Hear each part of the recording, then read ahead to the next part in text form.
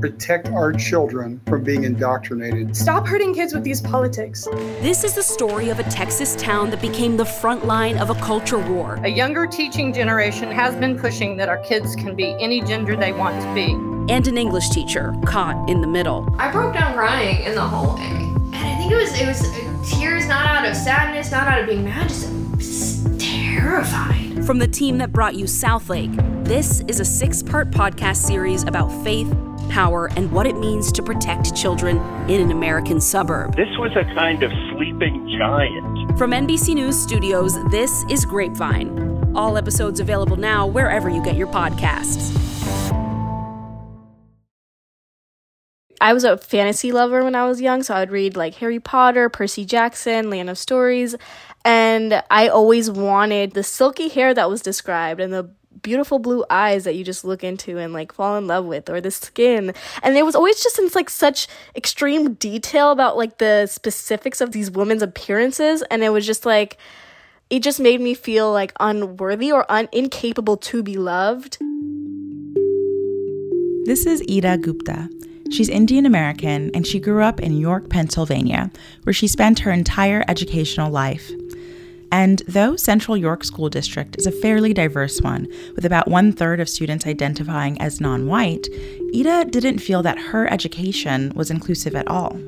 Nowhere in the books in Read Aloud, in any of the libraries, did I ever see a young Indian American girl with curly hair or with, brown skin. If I wore cultural clothing, I was told that, that's weird. And there was annual diversity celebrations that I would dance at, and students would take videos of me and ridicule me about this type of stuff. So it was for 13 years of my life, I assimilated without realizing how much, pain or internal suffering it caused. In response to the racial reckoning we all saw sweep the nation in 2020, a diversity committee at Central York released a list of books to help teachers include a variety of experiences in the classroom. That list included some of the titles we've talked about over the course of this series: The Hate You Give, I Am Not Your Perfect Mexican Daughter, and All Boys Aren't Blue. There were also books by other great contemporary writers and thinkers: Ibram X. Kendi, Jason Reynolds, Sonia Sotomayor, and Jacqueline Woodson, to name a few, as well as over 50 books for kids, including books about Rosa Parks and Malala Yousafzai. When Ida saw the books on the list, she felt seen. One of the books, it was about a Black girl's journey with her hair, called Hair Love. And I think it was so beautiful to see that type of representation in a book about different hair textures. It was just healing in a way, because it was my inner child's validation that no, you are beautiful and there are different hair textures that exist and yours is also valid. But Ida wouldn't get to see the positive impacts of that book list. Several months after the list was created, the school board members voted to ban the entire diversity book list from all classrooms in the district. That amounted to dozens of websites, documentaries, and toolkits, in addition to hundreds of books. Most teachers and students in the district, including Ida, then a senior in high school, didn't even find out about the ban until the start of the 2021 school year, when a local paper published an article about the ban. The article mentioned an email that the Central York High School principal sent to all teachers. It literally said, these are the list of resources that are not permitted for you to use in your classroom. Basically, that was the synopsis of it. There wasn't much explanation behind it. It was just basically saying, this is the decision that the board has made. You can't use these resources in your classroom. And in that moment, I was this is just inherently morally wrong. And I started to see the cracks in the foundation of what I had put on a pedestal for 13 years of my education. I grew up being the model minority in this school district, and even my parents have always had that American dream, keep your head down, do what you're told to do, get a salary, have a good life for your kids, but then don't speak up about anything. And I think I just had that mindset where I just wanted to get through and not speak up. Everything changed when Ida heard about the book ban. She started talking to her classmates about it. When Ida had sent me the link to the article and I read it, I was very angry. This is Christina Ellis, another senior at Central York High School. At the time, she and Ida were both members of Peru, the Panther Anti-Racist Union. Panthers are the school mascot at Central York. Peru members were fired up about the ban, so they called a meeting with teacher advisors and a handful of students. They decided on a silent protest of the ban. My sister and I spent some time in our garage inhaling, paint fumes of us making these posters all weekend long. And they were posters saying diversity matters, education is diversity, Black Lives Matter, signs along those lines. Peru members posted on social media so other students could join too. Meet us outside school before class, they said. We told everyone where to meet, what to do, and the expectations that this would not turn into a riot. It would not be a chanting. It was going to be a peaceful, silent protest, and we were going to let the signs speak for themselves. So we met every day outside of school with the posters, and we just sat there. So parents saw what was going on. The kids coming off the buses saw. There was a lot of stares that are what is going on? What are these people doing? Because throughout the whole process, people thought we were crazy. But as the days went on, we gained more and more students joining us. Christina Ellis was surrounded by her peers again Friday morning. They say Central York School District needs to lift its block on a list of Black and Latinx-focused books. For 2 weeks, students kept up the silent protest every morning. By the time the next school board meeting rolled around, students convened a community-wide protest. Over 100 people showed up outside of the district offices. Tons of parents, students, teachers, community members all here to protest against the Central York School District's book ban.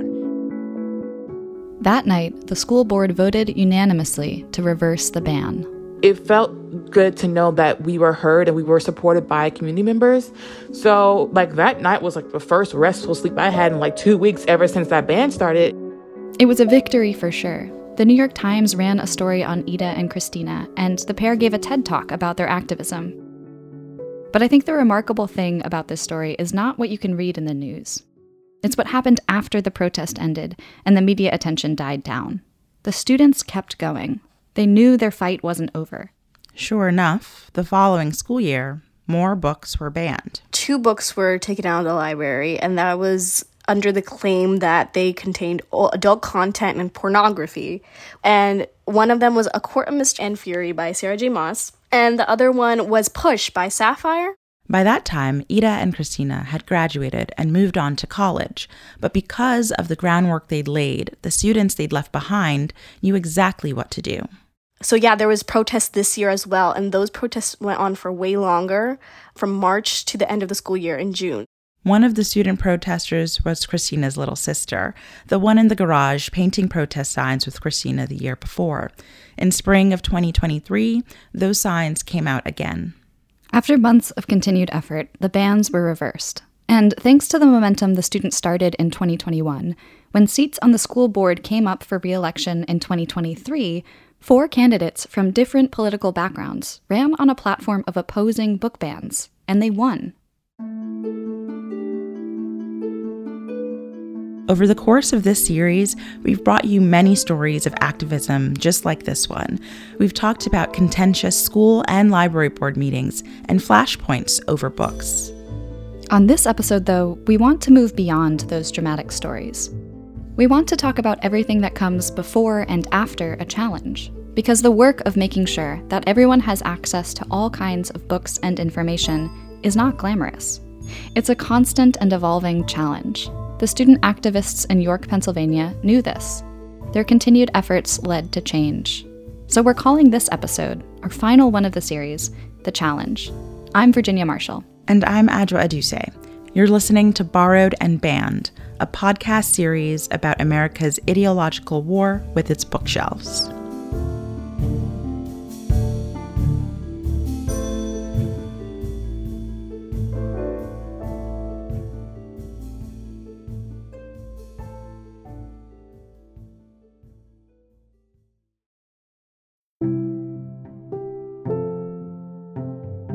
Did you know that other public libraries have podcasts too?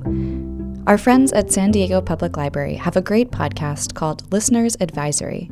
Their show is a mix of narrative and interview, featuring book recommendations, community events, and they even have a few episodes about banned books. SDPL recently joined the Books Unbanned community, so if you're between the ages of 12 and 26, you can apply for a free e-library card and read whatever you want from SDPL's collection. And check out their podcast while you're at it. You can find Listener's Advisory on your podcast app of choice.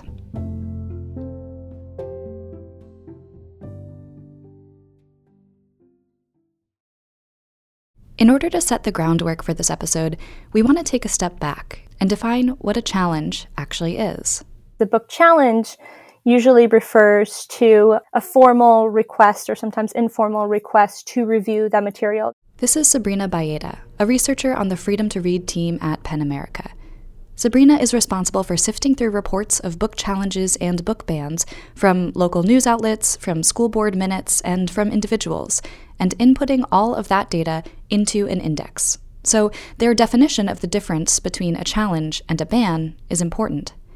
In order for a book to be banned, there has to be diminished access. So taking the book off the shelf, removing it from the curriculum, or covering entire shelves with butcher paper, those are all bans. Whereas a challenge just means that someone wants the school or the library to reconsider the book, but the book is still accessible.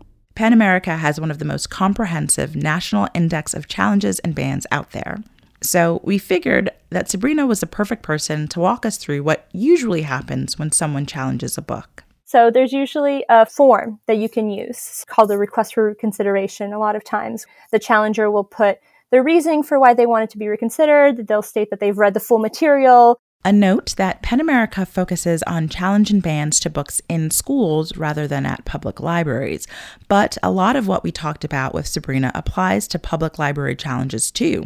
After that formal complaint, the material in question usually goes to a review committee, which is usually made up of expert educators, librarians, principals, sometimes different admin and different district level officials, sometimes parents and students as well. We'll read the full material. They'll vote and come to a decision on whether to keep or not keep the material. If a library is following standard protocol, after the review committee makes a recommendation, most often that recommendation is followed. But more and more, we are actually seeing examples of that review committee saying, okay, actually, these are the reasons why this is pedagogically appropriate to be in this collection, and a school board saying, actually, no, we're still going to vote for the removal of the material. That's what happened in Keller, Texas. If you remember that story from episode 3, the school board reversed a decision made by the community to keep over 40 challenge titles on school shelves. Sabrina said they're seeing this happen more and more nationwide. Schools have policies in place, but increasingly those policies are being ignored.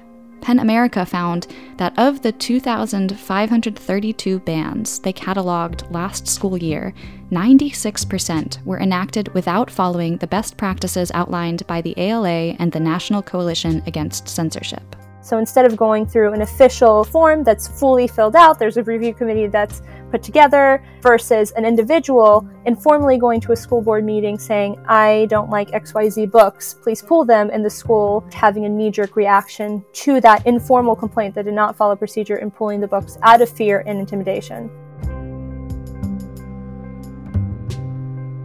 A knee-jerk reaction like what happened in York, Pennsylvania, when the school board banned an entire diversity book list in one fell swoop.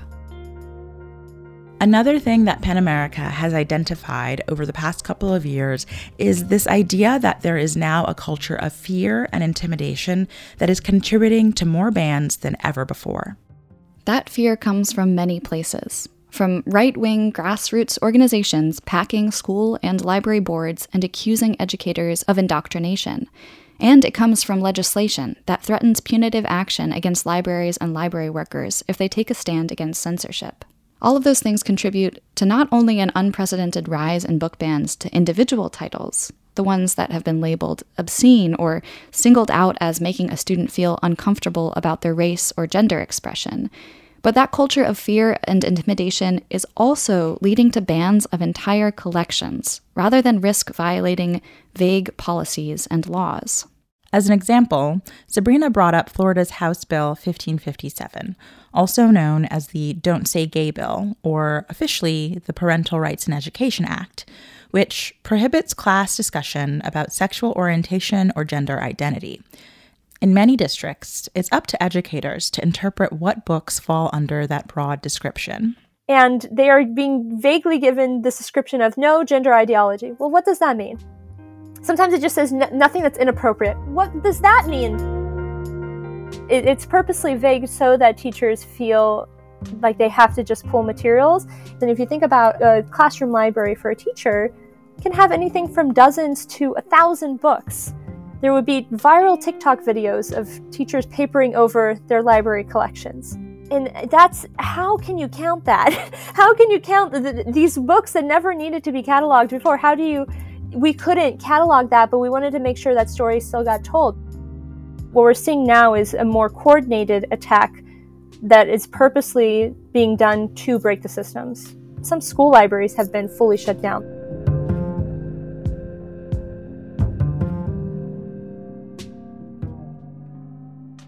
Coordinated, sustained attacks like this, on books and on libraries and educators, they're taking a toll. We are feeling defeated right now. This is Colleen Norman. She's the Intellectual Freedom Committee Chair for the Missouri Library Association, and she's a librarian at a public library in the state. With the national conversation around book bans heating up over the past couple of years, Missouri library workers have felt the pressure in a big way. In August of 2022, the Missouri legislature passed Senate Bill 775, which banned explicit sexual material in classrooms and school libraries. And if any librarian or school official violated that new law, they could face a $2,000 fine or up to a year in jail. The issue with this is that there's really not a definition for what explicit sexual material is. Can I show pictures of the Statue of David in my art history classroom? I don't know. So there's a lot of questions about what that means. So much so that the ACLU filed a lawsuit against the state for a violation of students' constitutional rights. That lawsuit is still pending. In response to the lawsuit, Representative Cody Smith proposed the removal of all state funding to libraries in Missouri in March of 2023. Threatening to remove all of state funding to public libraries is really serious.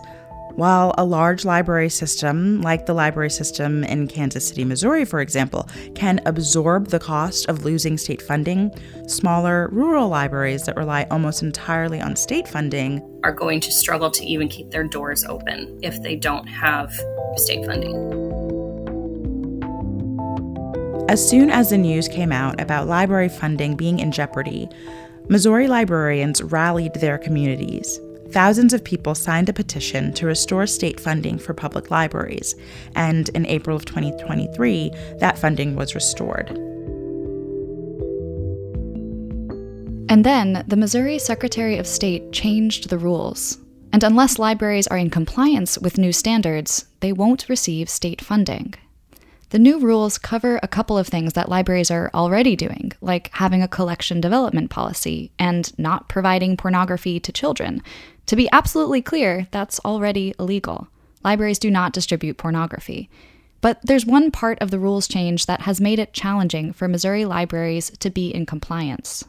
According to the new rules, public libraries must make sure that minors, so anyone under 18, can only access library materials approved by their parents. If a parent says, hey, this isn't for our family, and they're standing there, great, don't check it out. I'll put it back on the shelf for you. No big deal. But if the parent's not there, how am I, the librarian, supposed to know that their child's not allowed to check out something from the teen room or an adult nonfiction book about gardening? I don't know. I have no idea what is or is not permissible in that individual child's home. We've had some library systems who have basically deleted all library cards for children under 18 and are requiring their parents to come back into the library to sign their child up for a library card if they want their kid to have one. I don't love this reaction to it because it temporarily removes access to a wide variety of users within our communities. They are minors, but they shouldn't have less of an ability to access the library than an adult should.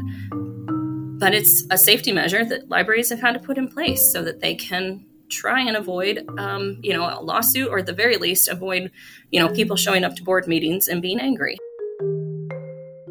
Your hands are tied on this one. You have to comply to keep your doors open. So there's not really any way around it right now. This is the culture of fear and intimidation that Sabrina was talking about. Libraries around the country are facing impossible choices like the one in Missouri.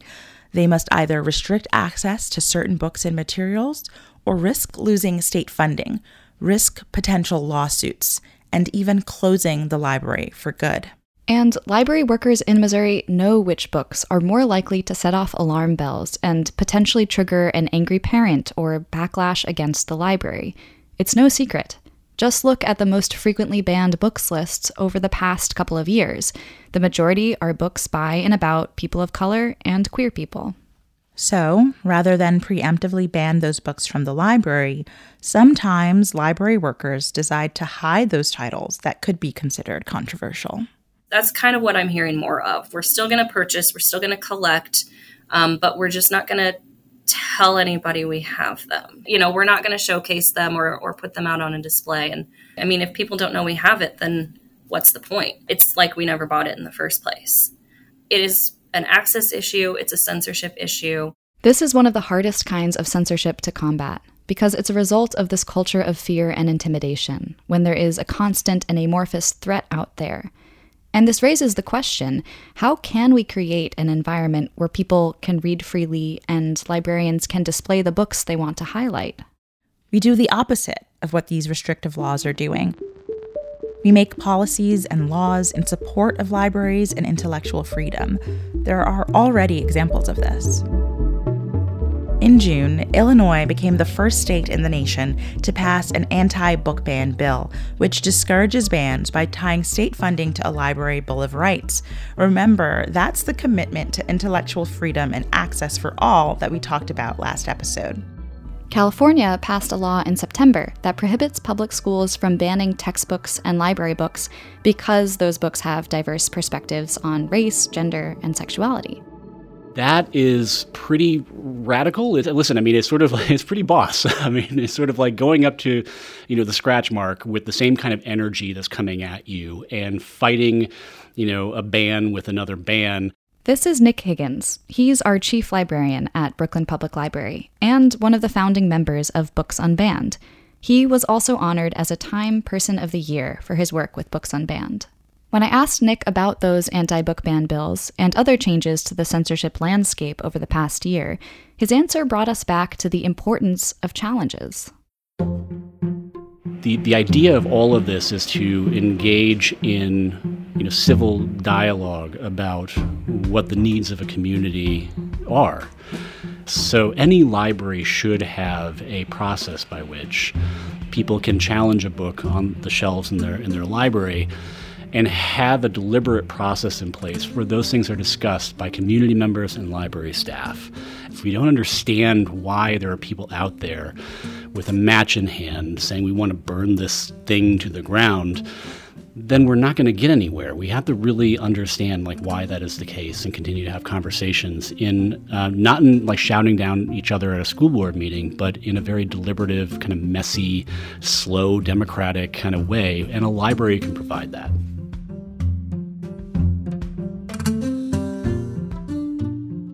Challenges are important. They lead to a greater understanding of each other's values. Challenges can, in fact, foster open dialogue if we approach them with care and rigor. Outside of these anti-book ban bills, there are other ways to make positive statements for the freedom to read. Just last week, a Democratic congressional representative from Florida named Maxwell Frost introduced a bill that would provide federal grants to reimburse school districts that have to spend resources on book challenges and review processes. So instead of banning book bans, this legislation seeks to ensure that schools have all the tools and resources they need to fully evaluate every challenge that comes across their desks. The bill is co-sponsored by many other congressional reps and endorsed by PEN America, the ALA, the ACLU, the Trevor Project, the Florida Freedom to Read Project, students engaged in advancing Texas, which includes those teen activists featured in our second episode, Cameron Samuels and Datavian Daniels. On a more local level, some schools and libraries are revisiting their book challenge procedures and tightening them up so that they can make time to review challenges, or in some cases to ensure that the challenger lives in the district or has actually read the material they're objecting to. And another encouraging change. Of the hundreds of school board races across the country just this past month, only 30% of the candidates backed by Moms for Liberty and the 1776 Project won. Those are two organizations that have been behind a lion's share of the book bans. As happened in York, Pennsylvania, communities are voting for candidates who will protect public institutions and intellectual freedom.